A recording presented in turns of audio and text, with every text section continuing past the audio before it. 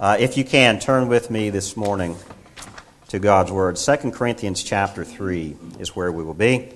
2 Corinthians chapter 3. If you are able to stand, would you do so as we read God's Word together? 2 Corinthians chapter 3, beginning in verse 9. For if there was glory in the ministry of condemnation, the ministry of righteousness must far exceed it in glory. Indeed, in this case, what once had glory has come to have no glory at all, because of the glory that surpasses it. For if what was being brought to an end came with glory, much more will what is permanent have glory. Since we have such a hope, we are very bold, not like Moses, who would put a veil over his face so that the Israelites might not gaze at the outcome of what was being brought to an end, but their minds were hardened. For to this day, when they read the old covenant, that some veil remains unlifted, because only through Christ is it taken away. Yes, to this day, whenever Moses is read, a veil lies over their hearts. But when one turns to the Lord, the veil is removed. Now the Lord is the Spirit, and where the Spirit of the Lord is, there is freedom. Amen? And we all, with unveiled face, beholding the glory of the Lord, are being transformed into the same image from one degree of glory to another, for this comes from the Lord, who is the Spirit. Amen? Amen. Let us pray. Father God, your word is so true, and we take encouragement from your comfort and your promise and your boldness that you, dear God, will lift the veil of cloud in front of our eyes so that we will see you clearly as you, dear God, inhabit your people. And dear God, you promised this from the very beginning of humanity. In Genesis chapter 3, you promised, Lord, a covenant that you would send a Redeemer to restore humanity's place, and you would crush the head of the serpent so that we would be in your presence. And so, God, I pray this morning that you would honor this covenant that you have made with us through your Son, Jesus Christ. Dear God, that you would be in this room with us and that you would lift the veil that may be blinding our hearts from receiving you. Give us the freedom, dear God, that your covenant through Christ guarantees. Teach us this morning, God, what it means to be free in Christ. Teach us, dear God, to love you and to receive your presence. In Jesus' name. Amen and amen. Have a seat. Have a seat. It is 4th of July weekend. I know it was Thursday. The 4th of July was actually Thursday, but as good Americans, we take advantage of any holiday that we can to get a long weekend out of it. And so that's our right as Americans, and that's our tradition. Amen? And so this is what we do this time of year. We remember the liberty and the freedom that we have in this country. But in doing so, I want us to think about this, that sometimes in doing that, and we do have every right to remember our liberty in this country, to worship, to live, to prosper, to be who we are as Americans. And I am still convinced that God, in His providence, has ordained this country to be who it is, even though some may disagree with that now. But let's not forget and not confuse liberty of government with liberty of the faith. And I think that's where sometimes we can become very confused in this passage, particularly in 2 Corinthians chapter 3. Because we do read, now the Lord is the Spirit, and where the Spirit of the Lord is, there is freedom. And if we're not careful, we're going to impose upon this text freedom of government and freedom of my will over the freedom from sin that God guarantees in the new covenant with Christ. Amen. Two different things here. Freedom is important. Trust me. I don't think there's a person in this room that enjoys being told what to do. How many people enjoy that? All right? We inherently, we have this innate sense within us as human beings to be free, to be liberated, to think the way that we should think or want to think. But with that also, we have consequences to that. But at the same time, the free will of the human soul is not the same freedom that Paul is talking about here in this passage. Just because Jesus Christ fulfilled the promises of God does not mean that we have the liberty to think and do whatever we wish to do. Here's what Paul is saying here. As Paul is writing to the Corinthian church, he is writing to them here, especially in chapter 3 particularly, about being ministers of the new covenant. We who are in Christ, who are part of God's people, who are part of His church, we participate and receive the benefits of a new covenant in Christ. You realize that God, throughout all of human history, from the very beginning of Genesis all the way to now, and then even in the future in Revelation, He is working with humanity through covenant. A covenant is something very important. We have to stop and think about what is it. So when we look at the biblical narrative as a whole, I think we can see a theme that runs throughout it of covenant. Now, that doesn't mean that that's the only theme of Scripture, and that's an error that we can get into. There is no one central theme so much as all of the Scriptures do point to Christ through various themes. And one of the main things that we can look at here that points to Christ in Scripture is all of the covenants that God has given and instilled within His people. You realize that? Think about all the different covenants that God has initiated with humanity, and particularly with those He says are His people. There is the covenant that God makes with creation through Adam. Even in their fall, He expands the covenant that He has with His created order to say, I will redeem this, in Genesis chapter 3. There is a covenant with Noah, right? We all know about the rainbow, right? That unfortunately, that symbol of the rainbow has now been distorted and stolen from a certain political group, and they do not understand what the original meaning of that is. We'll look at that here in a minute. There is a covenant with Abraham that God promised that his descendants would be multiplied and be more numerous than the stars to count. There is the covenant with Moses where God institutes the law with His people. There is the covenant with David where God says, through you, David, the Christ, the Messiah will come through your family.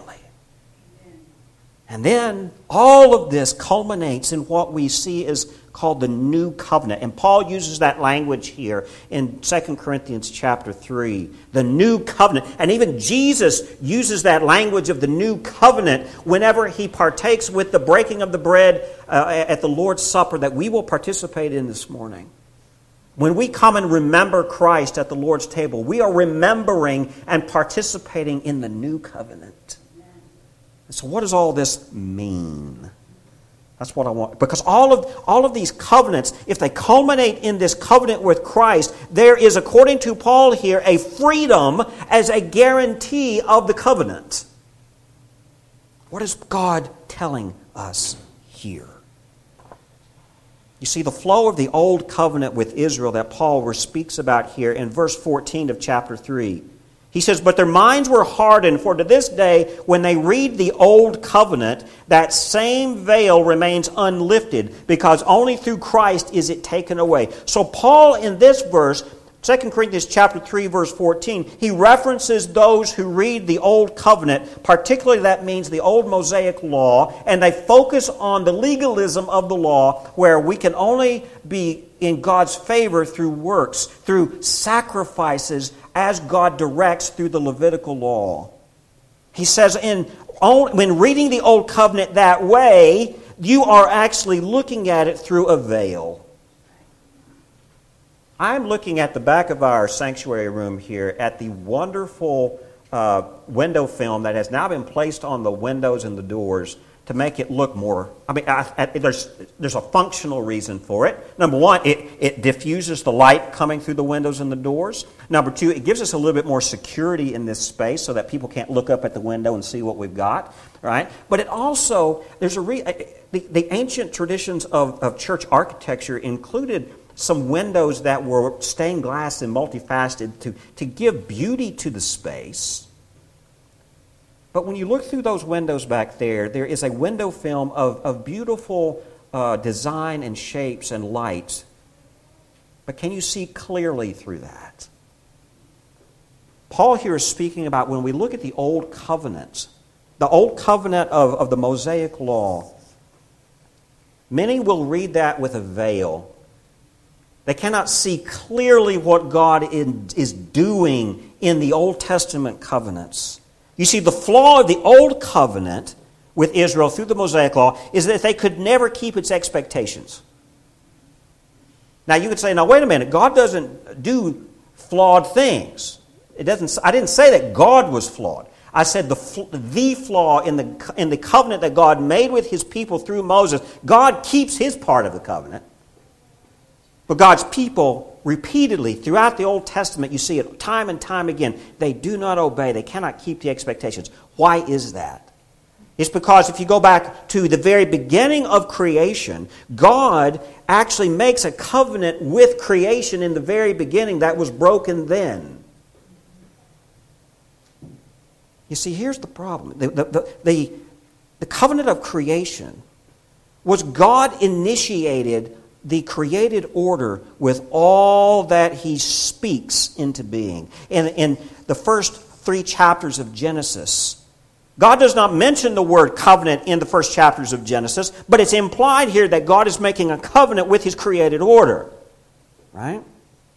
Now, some will argue that instead of using the language of a covenant with Adam or a covenant with creation, instead this language of dominion is actually a command of administration. In other words, for mankind to have dominion over the earth as God commands and makes this agreement with Adam and Eve, you are to have dominion over the garden and all that I've created.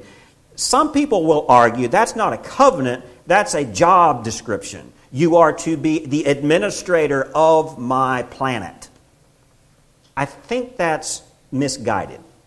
Because I think the original call to have dominion over creation, God is making a covenant with the first man and the first woman. I am creating you in this beautiful place, in my image, in what is called the Imago Dei. You are to be the priest kings for all of the world to see my glory. You are, Adam and Eve, my creation made uniquely in my image so that you will reflect my glory here on this world. You realize that's what we were created for?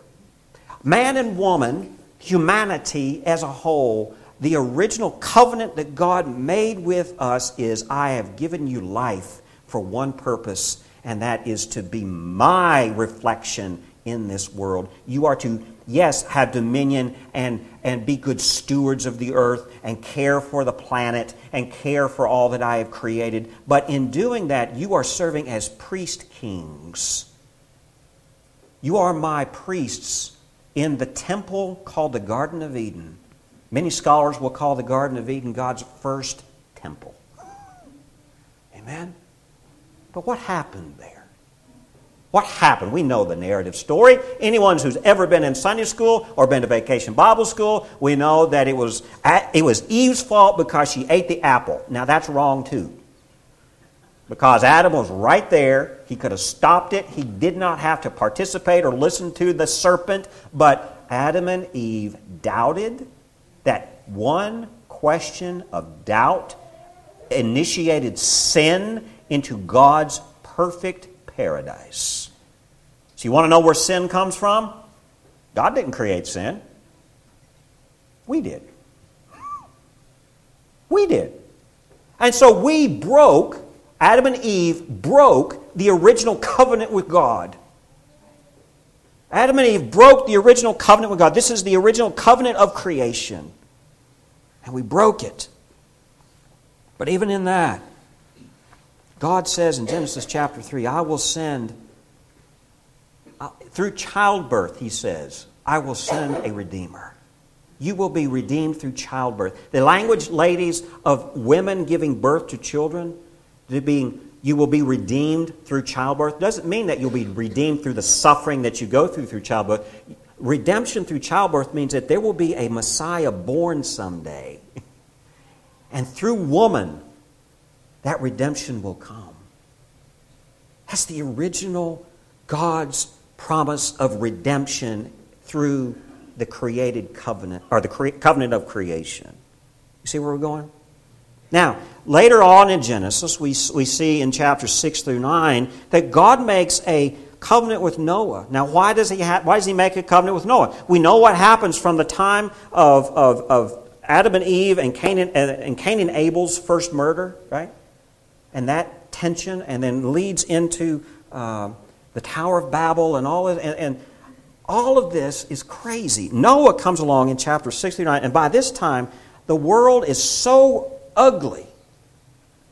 By the time of Noah, just a few generations past Adam, the world is so ugly. Humanity is so evil that God says, I cannot stand my creation anymore. Right? In Genesis chapter 6, verse 5, God speaks, or the text here speaks about the intention of the thoughts of man's heart was only evil continually. That's how bad the created order had become. That's how bad humanity had become. Even though God, through Adam and Eve, initiated their existence to being the priest kings of the planet. And here's what happens. You see, this covenant, even though God makes a covenant with Adam and Eve and says, I will send a Redeemer through you, by this time of Noah's time, this covenant does not promise universal salvation. Because what he sees here is that all of humanity is so corrupt. He says there's no hope for them. I want to wipe them out. But he looks to the heart of Noah, and he sees Noah's heart as faithful and righteous. And he says, I will use you, Noah, and your family to show something even greater. And what does God do? Clearly, He wipes out all of the planet. He wipes out all of living things except those who were preserved for restoration. He holds Noah and his family. He holds just enough of the created animal life to start over again, to hold back a small remnant of life so that he can make a new covenant. But this covenant of Noah is not a covenant of salvation as much as it is a covenant of preservation. I will make a covenant with all of mankind that I will make sure that you will never be wiped out again. I will preserve the human race and never wipe you out again so that someday salvation can come. Isn't that amazing? And what is it? The image of the rainbow here, right? We know from childhood and Sunday school classes, if you've ever really studied the Noah story in chapters 6 through 9 of Genesis, that rainbow that God places in the sky is a sign of the covenant He makes with all of us that I will never wipe you out again. I will guarantee that the human race will continue. But why does He do this? What does a bow symbolize? We've talked about this for the last few weeks here at the end of Ephesians chapter 6. The armor of God. We've talked about the language of warfare, spiritual battle. The bow is a weapon of war. And God setting the rainbow in the sky is saying, I am laying down my bow of war that I can righteously come against humanity with. That's what that rainbow implies. God is saying, through this new covenant with Noah, I am laying down my right to destroy you. and I will promise that you will always live because I love you enough to redeem you. Now, after the Noah covenant, we come to this covenant with Abraham, right? In Genesis chapters 15 through 17, we see God making a covenant with Abraham. Now, it's interesting, when we're talking about a covenant, we have to remember that a covenant is always an agreement between two parties. Abraham's covenant is a unique covenant in that Abraham doesn't necessarily come to this covenant willingly or initiating it at all. God initiates a call to Abraham, I want you to do this. Abraham doesn't look for this. He doesn't seek this out. Right? He's got a good life in the land of Ur. He's prosperous, he's wealthy, his family's going great. No, his dad loves him, his family loves him, and he's doing fine. And what does God do? He stirs up Abraham's life and says, okay, Abraham, you're leaving home and you're going over here. Right? Abraham doesn't initiate this. Abraham doesn't seek out God in this covenant, not at all. The Abrahamic covenant begins as a covenant of calling. God choosing Abraham.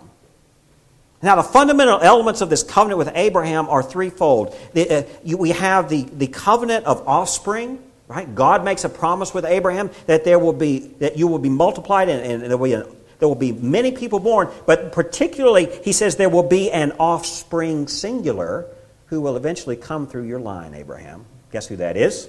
Jesus Christ. There is also a promise in the Abrahamic covenant of land, the promised land of milk and honey. And then there is the promise of blessing. I will bless your family and your generations after you to be my people. And all of the world will see my blessing on you. Amen. Now this is an interesting thing because this promise of offspring is fulfilled in Jesus Christ through the new covenant, right? Because all of these covenants of old that God initiates with His people are always broken with disobedient people. The covenant with Adam and Eve was a covenant that God made with the first man and the first woman, and as long as they obeyed, everything was wonderful. But disobedience broke the covenant. Not on God's part, but on man's part. Right? In Noah's covenant, that covenant with Noah was the result of disobedience from all of the human race, to the point that they were so vile and so corrupt, God said, I can't deal with this anymore. And even the promise to Abraham, was Abraham faithful to his covenant with God? Right? Was Abraham faithful? No. When we read about Abraham, he gives his wife to the Egyptian Pharaoh and says, she's my sister. Now that's pretty corrupt. Amen? But look at this. The offspring of Abraham all disobeyed and broke the covenant. But this offspring of Abraham, Jesus Christ, is the true son of Abraham because he was obedient. You see that? Now we go on in the Old Testament narrative and we come to the Mosaic books of law. God making a covenant with Israel through the Mosaic law. Now, this is an interesting thing. Now, the Mosaic covenant here is too complicated to deal with today. Okay, we could preach an entire, probably 5 years worth of sermons through just the Mosaic law. Okay? But why does God initiate this promise with the nation of Israel? There's a lot going on here, right? As God initiates the covenant with Abraham, He initiates this practice of circumcision, and that carries through into the Mosaic law, right? One of the key things of the Mosaic law is circumcision as a physical sign that we belong to God through the law. But that circumcision is actually fulfilled in the heart of God's people in the new covenant. If our hearts are circumcised, then we belong to God. The sacrifices that are required in the old Mosaic covenant, the sacrifices required to buy atonement of our sins, to cover the sin so that God would be appeased, Those sacrifices of the old Mosaic covenant, those are fulfilled in Jesus Christ. And we no longer have to go to the temple because Jesus Christ pours out His love upon us and the Holy Spirit indwells us. And we as God's people become the true temple where God dwells. Lastly, this law that is written on the tablets of stone as Moses comes down from Mount Sinai with God's law written down on stone. That law written on stone is now written in our hearts. That's what the prophet Jeremiah said in Jeremiah 31. All of these covenants that God is making eventually will be fulfilled in a new covenant where God's law is written on our heart. What's the significance of that? It's that we no longer obey the law of God out of obligation because it's written in stone in a rock somewhere. We obey God's law because our hearts are changed and softened and made new in Christ, and we willingly obey. Amen? Because God has made us new in Christ, and we can obey through the power of Christ. This last covenant, before we get to the new covenant, the covenant with David, wow, how powerful is that? When you read 1 and 2 Samuel and read all of the history of the nation of Israel as they initiate the monarchy of Israel through Saul first, who clearly fell from grace, and now David is made king. God anoints him, right, in 2 Samuel chapter 7. This Davidic king is the true Son of God. David represents not only this priest-king idea that Adam and Eve failed in, right? But David becomes the heir by which both the Lord Jesus Christ and Jesus as the priest in the order of Melchizedek comes. You remember back in Genesis where I said Adam and Eve were created as priest kings? Guess what? God through David says, okay, now I'm getting ready to really show you how this is coming about. Through you, David, will the royal line of Jesus Christ come. Amen? See, Jesus is this true son of David. As well as Jesus was the true son of Abraham, He was the true son of David, a priest king, and the Lord of all the world as God originally designed. Amen? So what does this look like? You see, what we've got going on here is that there's some tension between the Old Covenants and the New Covenants. All right? The Old Testament covenant, or the Old Testament covenants, I should say, they were fulfilled in Jesus Christ. But you've got two things going on here. On one hand, the Old Testament covenants were leading to and being fulfilled in a new covenant in Christ. So on one hand, you've got a continuity there. But then, more importantly, I think, the new covenant in Christ is called new for the very purpose that it breaks all of the old covenants, not tossing them away, but breaks the connection of the old covenants to initiate something so radically new through Christ that none of the Old Testament covenants could even come close to what Jesus Christ fulfills in them.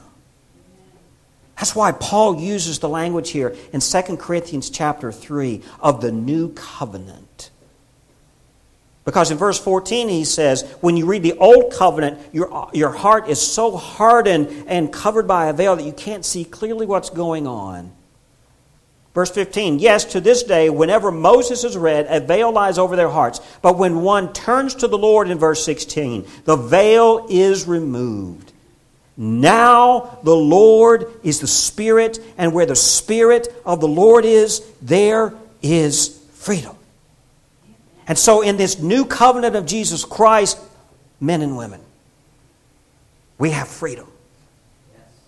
The Old Testament covenants were guarantees of God's protection and His love for all of humankind. But the new covenant in Christ gives us more freedom as God's people than we could ever have in the Old Testament promises.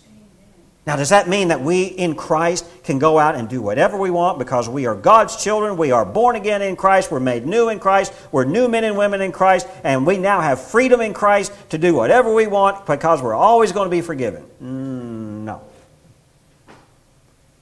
We're going to fail. We're still living in this world. See, the new covenant of Christ is a both and. It's an already not yet covenant. Have you ever heard that language? It's an already not yet. The new covenant of Christ pays the final price due for our sin. Because none of the other covenants could fully satisfy the debt necessary for our sin.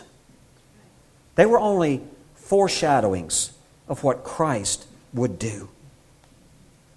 And if Christ has paid the price for our sin, and through Christ, God's law is written on our hearts, as Jeremiah says, we have the freedom that only God can give us to no longer be bound by sin. That's what this freedom means.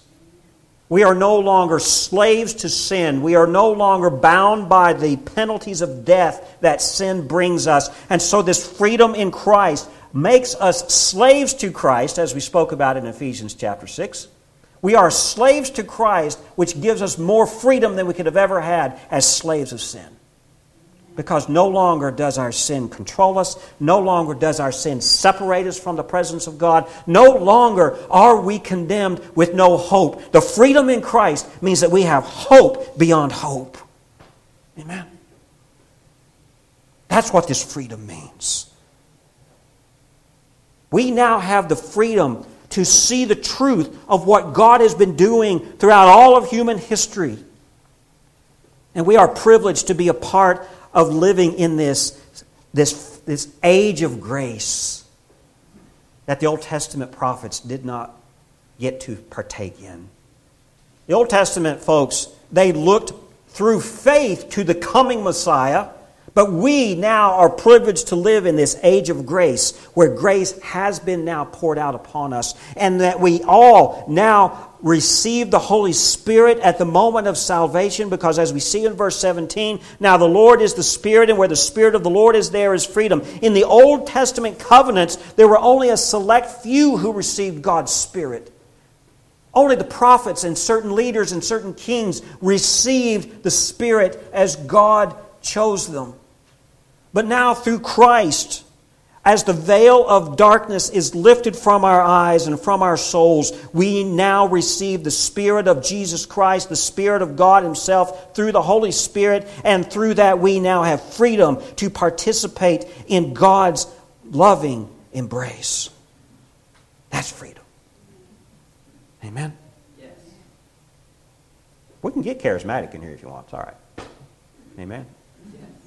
All right. So what do we do with this? What do we do with this? Folks, here is my challenge to us all. I don't know. I mean, if you're a Christian in this room, I hope that the words of God resonate in your souls today. In a way that you say, I don't get it, but now I understand it. God has allowed me to experience what He is telling me today. As Bill has been teaching us on Sunday mornings about praise. Right? But if you're in this room and you do not know this Jesus Christ we're talking about, everything that was just said probably just sounds like gibberish in Greek to you. What does that mean? I would argue that if you do not clear... I don't say you have to have this PhD understanding of God's Word if you're a Christian, but even if you just get a sense of, okay, God, I get it. I believe you. I sense a peace here in what you're telling me. Then the Spirit is in you. But if you are if you're hearing God's Word and you're just unsettled, I don't get it. That's just foreign to me. That's because you don't have the freedom of the Spirit of Christ here. That only comes through God calling us to salvation and us embracing that and believing that God did send His Son and that our sins are atoned for and that we can be forgiven. And God does forgive. Once we embrace that, with faith, then and only then do we understand, because the Holy Spirit says, okay, now the covenant is between us both. God the Father and the redeemed in Christ are now in a new covenant together. Amen. And so this morning, as we come together at the Lord's table, this is a time that I want us to ponder this new covenant in Christ. 1 Corinthians chapter 11 speaks of our approach here to the Lord's table. In verse 17 of 1 Corinthians 11, Paul says to the Corinthian church, "But in the following instructions I do not commend you, because when you come together it is not for the better but for the worse. For in the first place, when you come together as a church, I hear that there are divisions among you, and I believe it in part, for there must be factions among you in order that those who are genuine among you may be recognized." Paul here, introducing this section of this text, is speaking about there are true Christians and there are not true Christians. But through the divisions and the tension in the church, you're going to see who are the false Christians. You're also going to see who are the true Christians. The ones who initiate the divisions and who initiate the trouble in the church are the ones who are not genuine Christians. Can we say an amen to that? The ones who stay above the division and stay above the foolishness are the ones that are revealed to be the true Christians. Verse 20, "When you come together, it is not the Lord's Supper that you eat. For in eating, each one goes ahead with his own meal. One goes hungry, another gets drunk." Folks, if we come to the Lord's table with an attitude of selfishness, I'm here for me and me alone, verse 20 of 1 Corinthians chapter 11 condemns that. We do not come here trying to get my blessing from Christ. We do not come here seeking out my happiness. We come here in a community of believers at the Lord's table. This is why we call it communion. We come together as God's children, as the body of Christ.